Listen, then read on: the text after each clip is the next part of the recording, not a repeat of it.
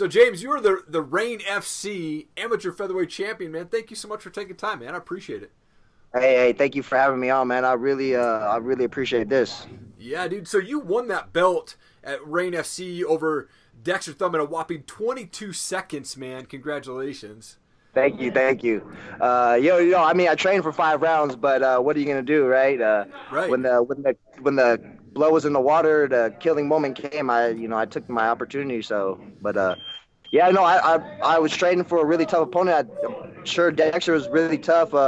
He didn't make weight before the fight, but I made weight. So it was all up to me to do what I came in to do. So I'm glad it went the way it did. It would have been a shame for me to lose and no one get the title, but I did exactly what I came to do, and I got what I came to get. So come on, man. How quickly into that fight did you know that you had rocked him and it was going to be over very quickly?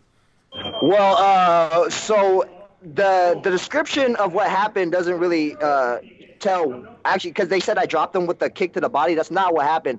I kicked him in the body, and as I'm pulling the kick back, I dropped the right hand in on him.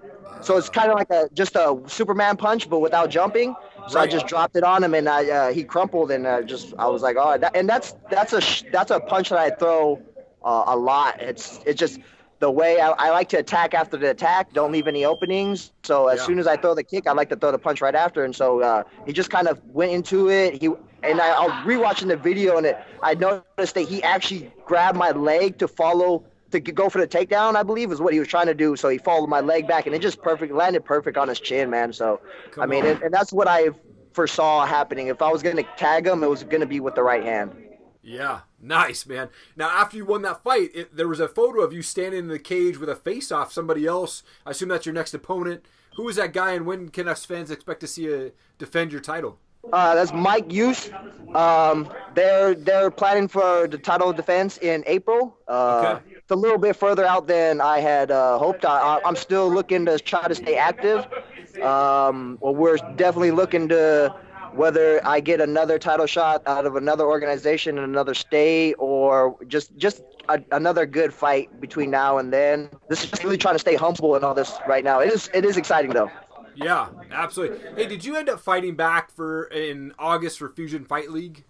So what happened was I did have an opponent lined up. I weighed in with the opponent. We went to the fight venue the next day. I'm looking at him while we're doing the fighter meeting, right? 20 minutes before the show starts, I'm getting my hands wrapped, and then they come back and tell me that my opponent he's in his car right now, and he says he's not going to fight. So I didn't get to fight for them, but I mean, I chalked that up as a win. So, dude, that's crazy, right? Well, that's awesome. So with that win, that kind of puts you at, I think if Tapology is correct, you're on a 4-fight win streak. What do you attribute to that win streak going on, man? It's the hard work, man. Really put emphasis on the amount of work I've been putting in this last 2 years. It's just ridiculous. According to Tapology, you had like a 3-year layoff from 2015 to 2018. Is that correct? Yeah. What were you doing during that time off? Well, I've got kids, and at the time I was with my ex. I decided to put this fighting on the back burner because it wasn't panning out, right? So I decided, hey, I got to do what I got to do as a man, as a family man, and quit playing games, I guess. She called it a pipe dream, so I was like, all right, well, I'm gonna set it aside. Well, things between me and her ended up not working out, and so I said, you know what, I'm gonna do exactly what I know what I was meant to put here, to do, and that's to fight, man. So I put my nose to the grindstone, and when I came back, my first fight back last year, November, when I lost in 45 seconds, was my first fight back in like 3 years, and it was a real eye-opening moment. And then ever since then, I just been on a tear, man. Like the last 2 guys I finished in a minute, so I don't see why not go pro. I've been doing this for a long time, really, as an amateur.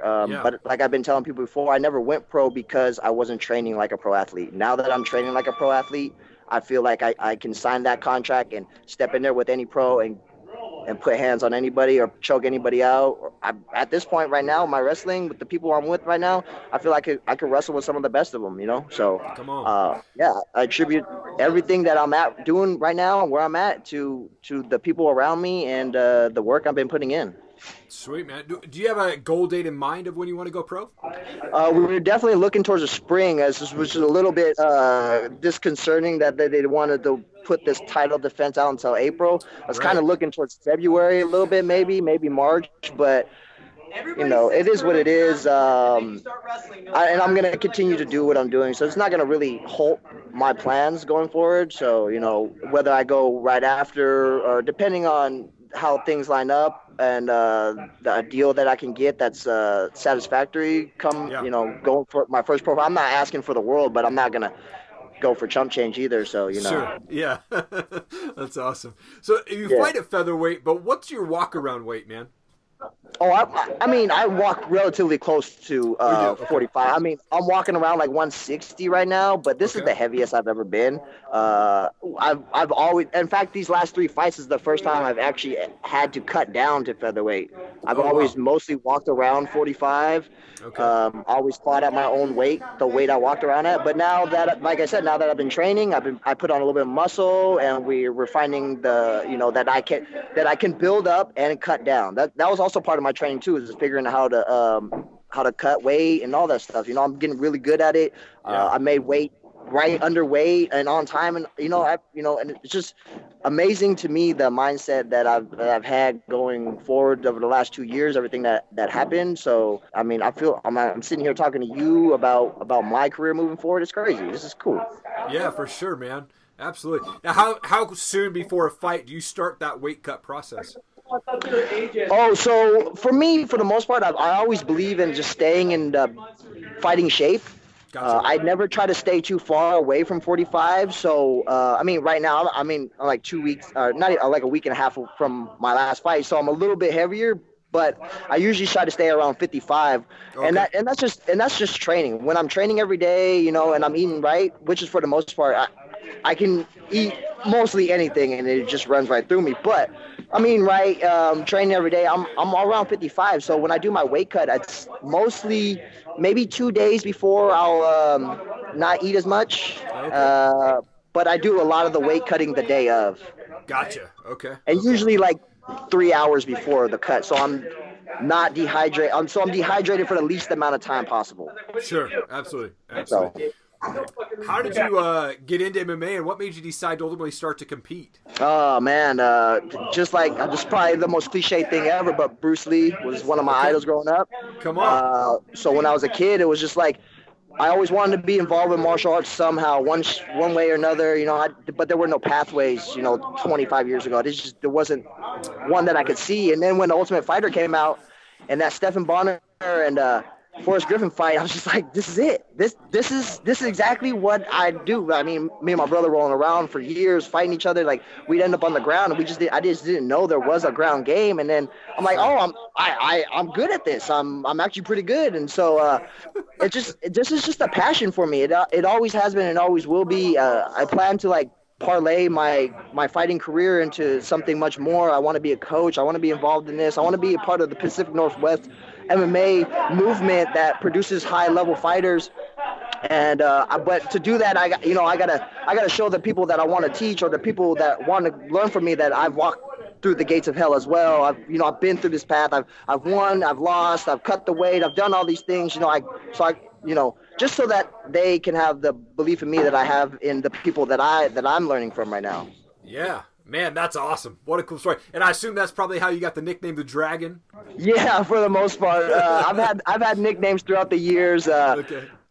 My first nickname was the Python, just because of my mobility on the ground and how I wrap people up. And then, you get some stupid nicknames every once in a while. They call me Tickle Me Pollard for a little bit, just because, one of those things, you're at rules meetings and it's like your 17th rule meeting and you're like, hey, what happens if you tickle somebody in a fight? And so they just stuff like that. But so I'm really trying to embody the name, the nickname of the Dragon. I always feel like if you have a nickname, it's something that should represent you, and you should try to represent that as well in one way, shape, or another. So yeah, just yeah.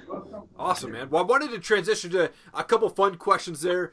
When you are weight training, when you're training for fights, do you have a favorite cheat meal that you go to? I don't know if we call it. If you talk to my coaches, I cheat meal every day. Like all I'm doing, I got a big old thing of cinnamon buns in the car right now. My coach is just laughing at me. So for me, like, if anybody's listening to this, you should not follow my diet plan. Because I have a super fast metabolism. I can eat whatever I want, so it ends up coming out. But for the most part, when I really want to cheat, it's the one thing that I'm not supposed to have is lots of sugar. So I like to eat sugary, like pastries, cakes and stuff, and like candy. And those are the things that, like, I do try to stay away from when I'm getting close to the end, getting close to weight cut, like a month before. I try not to eat a lot of sugar just because of a gram of sugar holds 3 grams of water, blah, blah, blah. All the scientific stuff that you learn about. So that's awesome. Well, if it happens, McGregor and Cowboy, they're trying to get these guys to fight in January. Who wins that fight, man? It depends on the kind of McGregor that shows up. And it depends on the kind of Cowboy that comes out to fight, too. Is it going to be the Cowboy who, when the lights shine, I mean, I love Cowboy. Yeah. But when the light shines, for some reason, he seems to falter. Right. I don't know if that's going to be the same. And Conor's a hard hitter. He's a hard hitter, and Cowboys have shown if he stands and strike with people, he tends to lose that battle. Now, if Cowboy does what he does, uses his legs, uses reach, and maybe takes it to the ground, I don't know, man. I love them both. I'm going to go Conor, though. I'm going to go Conor by TKO in the second round. Come on. That's awesome. Oh, that's awesome. Last question for you. I'm a music guy. What's your favorite type of music that you like to listen to, or do you have a favorite band that you like? I'm definitely a hip-hop kind of guy. I listen to a lot of J. Cole, a lot of Kendrick Lamar. But, yeah, growing up in the Bay Area as a kid, I listened to a lot of rap, a lot of hip-hop. So, yeah, awesome. Definitely a lot of rap. Cool, man. Well, I wanted to give you an opportunity now to just give a shout out to coaches, teammates, sponsors, anybody that you want, man. The camera's all yours, brother. All right, I'd like to thank Jesse Atkins for my MMA, Ben for my striking. I'd like to thank Esmo for my jits. I'd like to thank Hybrid and Marcelo Alonso for allowing me to be a part of their team. Raw Athletics, Taylor Neal, thank you, brother. Thank you, Flip. Thank you, man. Everybody, all my fans, new and old, and all my haters. Thank you so much. Love you guys. Come on, man. That was great, dude. That was great. Dude, thank you so much, man. It's been an honor to talk to you. I'm excited to see you go pro and continue on this streak of knocking people out and winning in the first round, man. Come on, dude. That's awesome. That's what I aim to do that, man. I appreciate you having me on your show, man. I've been watching and seeing you, and the movement that you do for the Pacific Northwest is awesome. I just want to be a part of that as well. So I'm so happy that you have me on, and I can't wait to do this together with you, man. Come on, man. Appreciate I love it, dude. Yeah, absolutely. So thank you so much for hanging around. Really appreciate it. If you'd like to see more videos from Top Rated MMA and the Bearded Biz Show, please click the playlist and also hit subscribe to our channel. Become part of the Top Rated MMA and Bearded Biz community. We would really appreciate your support. Also, please leave a comment below. I will read and respond to all of them. Thank you so much. Have an awesome day.